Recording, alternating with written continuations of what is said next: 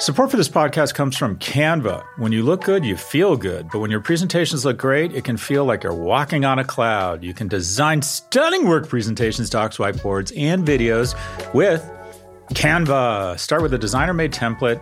Use it as a springboard for your design. Add images, graphics, charts, and more from Canva's massive media library. Start designing today at canva.com. Designed for work.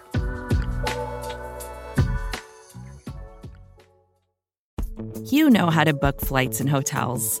All you're missing is a tool to help you plan that unbelievable travel experience. That's why you need Viator. Book guided tours, excursions, and more in one place. There are over 300,000 travel experiences to choose from, so you can find something for everyone. And Viator offers free cancellation and 24/7 customer support for worry-free travel. Download the Viator app now and use code Viator10 for 10% off your first booking in the app. Find travel experiences for you. Do more with Viator.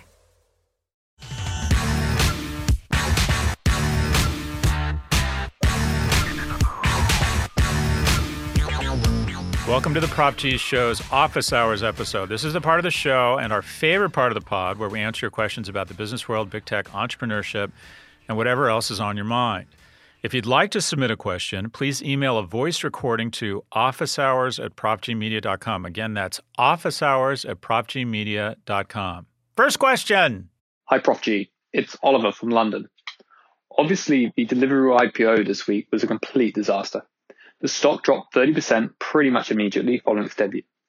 A quirk of this IPO is that Deliveroo reserved £50 million for retail investors, which it marketed heavily to its customers. Most people would argue that providing retail investors a way to participate in IPOs is a good thing. But do you think it is a good idea for companies to actually do this? The upside seems pretty limited. Retail investors will likely only ever cover a small percentage of the order book.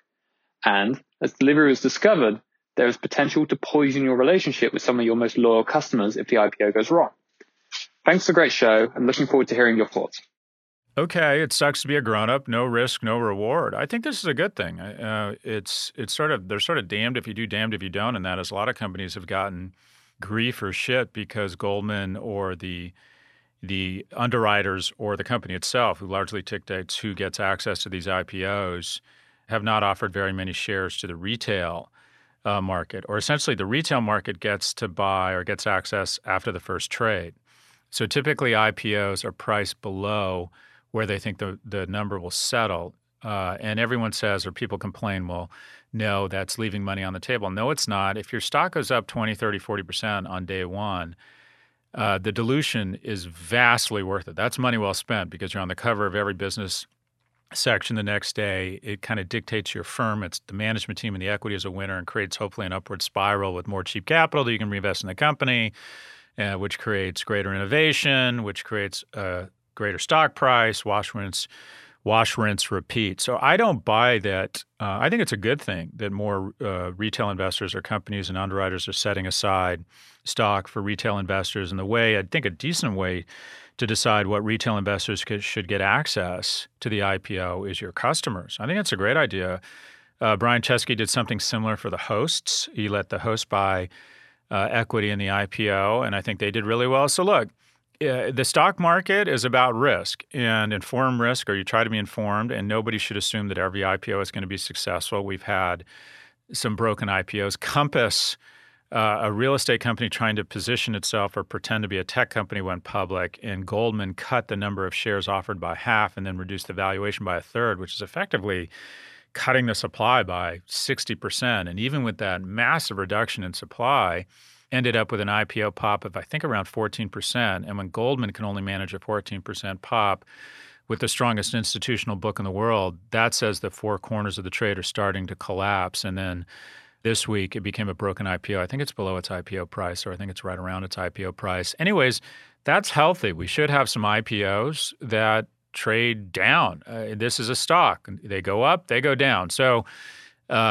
welcome to the world of investing. It sucks to be a grown-up, and you can't expect every IPO to go up, but I think it's a good thing that we carve off more shares for retail investors, and it seems like an interesting way or a decent way to discern who are the retail investors that have access to these shares would be your customer base. Thank you, Oliver from London. Next question. Hi, Professor Galloway. This is Michael calling from Claremont in Southern California. I hope you enjoyed your visit to LA recently. I'm calling to ask about your comments on NPS, Net Promoter Score, and how big tech can use it to arbitrage attention for revenue. How do marketers improve or even perhaps hack their Net Promoter Scores? And which companies have exceptional NPS? And what are the reasons behind such things? Thank you so much. So NPS, I just joined the board of Panera Bread, and there was one of the new board members is a guy who used to run, I think he used to run Pepsi, total consumer guy. And he said that over the course of his 40-odd year career, he said that the most telling question is, would you recommend this product or service to a family member? And that's basically what NPS is. NPS is essentially a ratio of would you recommend it or not recommend it. And it's a pretty telling forward-looking indicator of the business. And the question is, what hacks can you sort of juice or get an irrational return on NPS? And there's a few things. And where I zero in on is that a colonoscopy. Okay, colonoscopy, Scott, tell me more. You got my attention. So they did an experiment, and with the control group, they just left the probe in for an additional 5 minutes, and and didn't move it around. So it was the last 5 minutes were not as uncomfortable as the test group, who they continued to do a quote unquote traditional colonoscopy. And as soon as they were done, they took the probe out. And what do you know? When the last 5 minutes aren't as bad, even though it's 5 minutes longer, the NPS was higher. So in sum, there is a disproportionate impact on your impression of the service or the product based on your last moments with it. In other words, you want to invest in the end of the consumer relationship or that episodic consumer relationship. So as an example, I remember being at Disneyland with my 5-year-old son at the time, and we went into some Hall of Mirrors thing. I don't know if this haunted house, and he freaked out and got very upset. And it was late in the day, and a woman followed us out in some sort of princess outfit and said, "We're sorry," he was scared, and she gave him a little toy. And I think also there's a lesson here around how you leave a company. And that is, you can work for a decade at a company and be great at what you do, be a great worker, and 50% of your brand or your impression is in how you behave the last 2 weeks. You need to resist the temptation to stick up the middle finger or talk about why you hated it there. Or leave, only give 15 days or 2 weeks notice. You need to be gracious and thoughtful and really turn it on. You need to be especially charming or make a real effort the last 10 minutes you are in any social situation, because the ninth inning is how people remember things. So I focus on, when we're talking about a consumer company, how can you surprise and delight the consumer on the way out? I think one of the biggest innovations in hotels that's going to happen, they've done away with check-in. They need to do away with checkout. And I've noticed, I just stayed, speaking of LA, I stayed at the Waldorf in Beverly Hills because someone else was paying for it. Did I tell you I was out there doing the show with Bill Maher? Anyway, so smell me. I got a Cobb salad at the pool. I hang out. I go downstairs, put on some sunblock, go back upstairs, have a few cocktails, have a Pimm's cup. That's not true. I don't drink Pimm's. What I drink? It's a Cop and Coke. I was trying to think of an LA drink. All my friends, including my sophomore roommate in the fraternity, who is now a dentist, comes over. And I just fucking love LA. In-N-Out Burger. I mean, I just love it. Anyways, I'm at the Waldorf. And one of the things they do is, on the way out, there's no checkout. I think that's one of the biggest innovations. I don't see any reason why anyone should have to check out of a hotel. But the guy getting me into my Uber the day before had remembered that I got a latte. They had one of these converted VW buses into a little coffee store outside in the parking lot. And he ran across and got me a latte and put a latte in the back of the Uber. And I just thought, oh my God, I love the Waldorf. Oh my God, I love LA. That's why airports, when you're thinking about the infrastructure bill, are so important to a brand, because the first and the last thing people see when they come to a nation and their impression of that entire nation is the airport. It seems to me that immigration is probably, what is your experience with an immigration officer entering and leaving a country? And what's most important? How you leave a relationship. Do you want to be the guy or the gal that develops a good reputation over your life as it relates to relationships? Then end relationships well. Be generous. Be thoughtful. Do you want to be known as a good employer? Then when you end a relationship with an employee, i.e. you fire them, you're generous with them. You try and make it a win for them. You try and help them find another job where they might be successful. You're generous around, they can be upset, they can be angry, but what you don't want is you don't want them to be scared about being able to, feed their family. Anyways, in any company, what are the last few moments of engagement? I think that's where you get the irrational pop in terms of NPS. Also, the little things. The little things. If you have a virtual company, mail them something, send a handwritten note, send them some swag. But any sort of physical touch, I think, is becoming more differentiated and more valuable. So at Section 4, my online ed startup, we send them stuff. We send them a paper-based kind of cheat sheet or cliff notes on all the key concepts we went through in that class. We send them a certification that says, congratulations, you finished your group project, you did well. And we send them something they can stick on their LinkedIn profile, which is, in fact, tangible, but in this LinkedIn world, it's important. It's the little things. How do you surprise and delight, and how do you end the relationship well? NPS! NPS, says the dog. We have one quick break before our final two questions. Stay with us.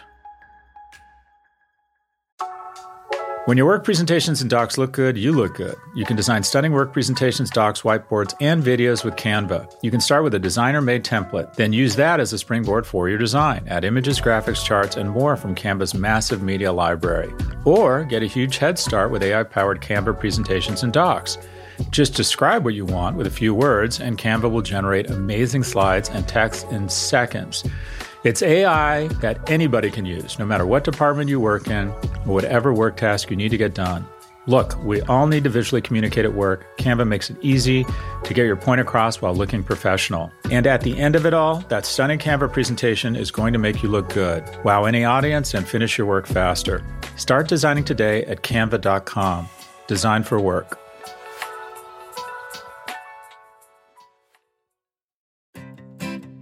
Support for this show comes from Slack. You're a growing business, and you can't afford to slow down. If anything, you could probably use a few more hours in the day. That's why the most successful growing businesses are working together in Slack. Slack is where work happens, with all your people, data, and information in one AI-powered place. Start a call instantly in huddles and ditch cumbersome calendar invites. Or build an automation with Workflow Builder to take routine tasks off your plate. No coding required. Grow your business in Slack. Visit slack.com to get started.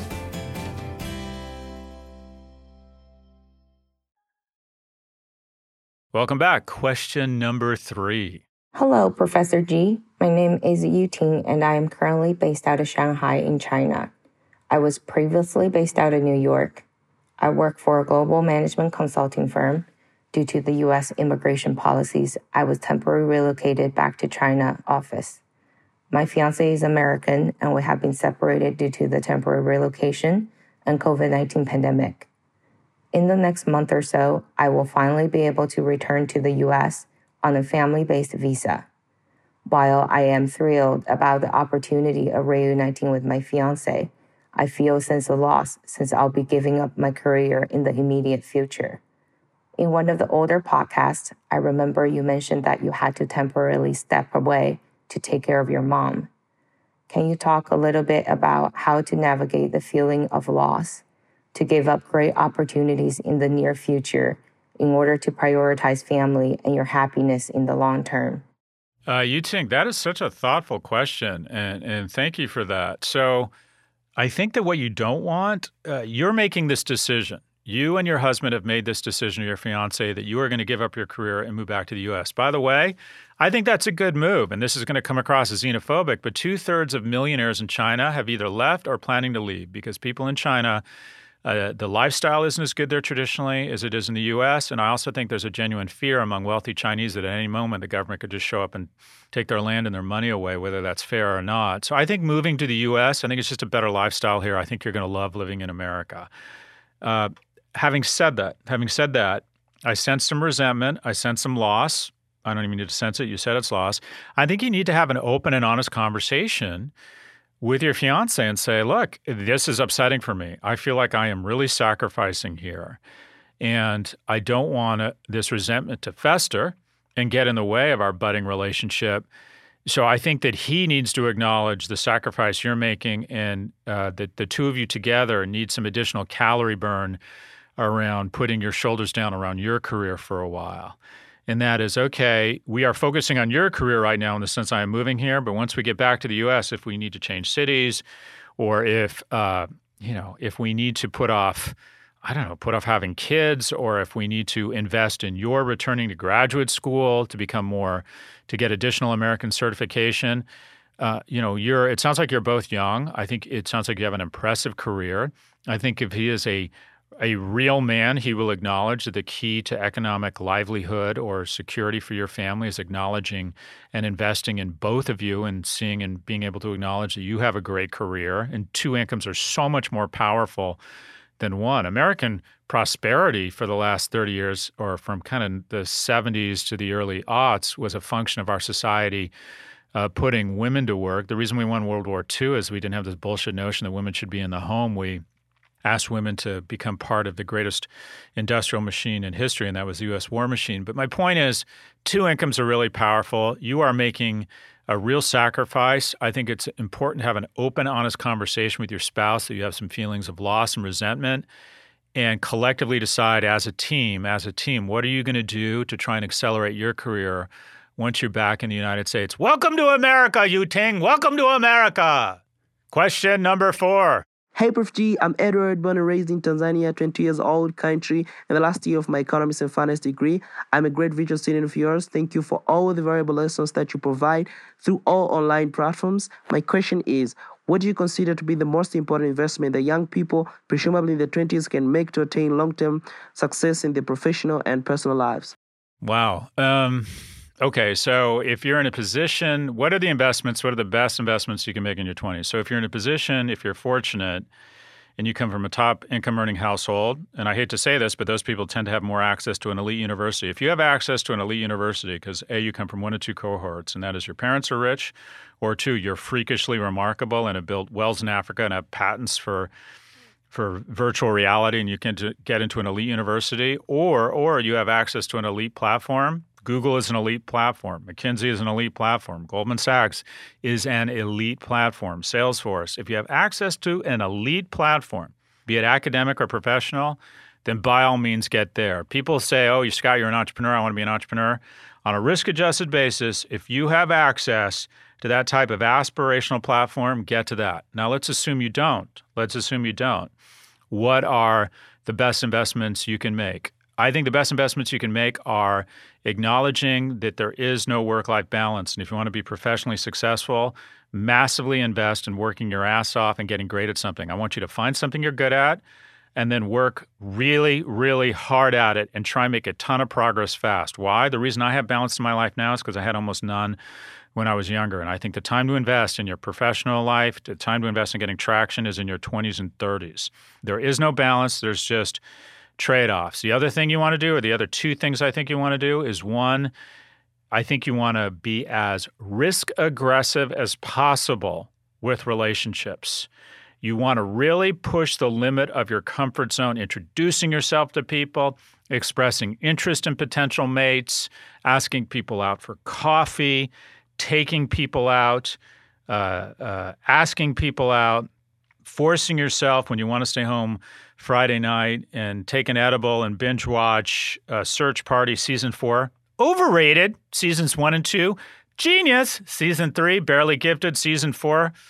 I don't know what the fuck was talking. I mean, talk about jumping the shark. That was just strange. Anyways, really talented cast, though. Whoever's the casting director for Search Party, you and I should roll. That is probably the best casting of any media of the last year. Anyway, don't do that. Force yourself to go out and meet people, because the best investment anyone can make is to find the right partner.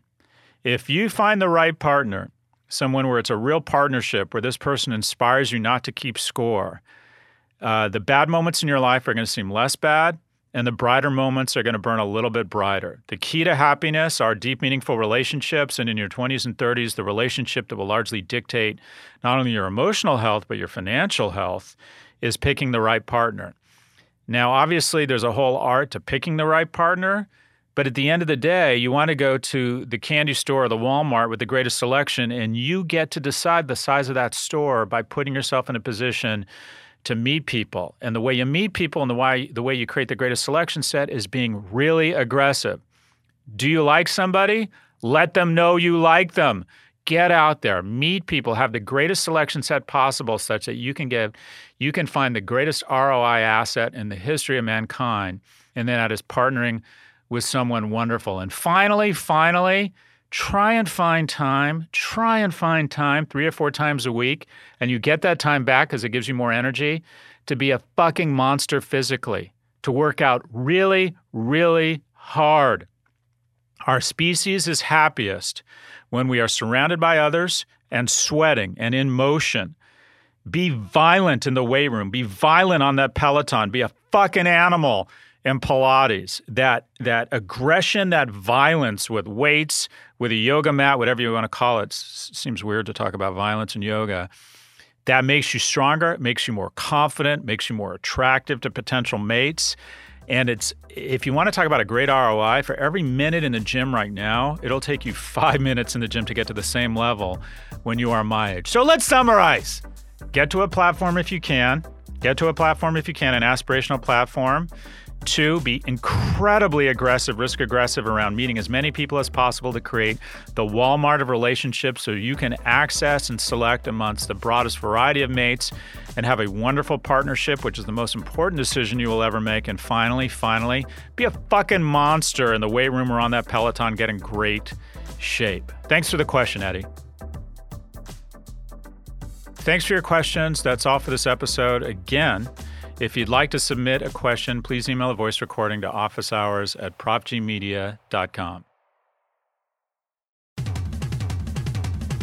Our producers are Caroline Chagrin and Drew Burrows. If you like what you heard, please follow, download, and subscribe. Thank you for listening to The Prof G Show. From the Vox Media Podcast Network, we'll catch you on Thursday. Thanks to Canva for their support. You're busy, there's no denying that, and we all wish for just a little more time in the day. So why not let Canva help you get your work done faster and more efficiently? You can get started with their AI-powered presentations. Just describe what you want with a few words, and Canva will generate amazing slides in seconds. It's AI that anybody can use, no matter what department you work in or whatever task you need to get done. Finish your deck faster. Start designing today at canva.com. Designed for work.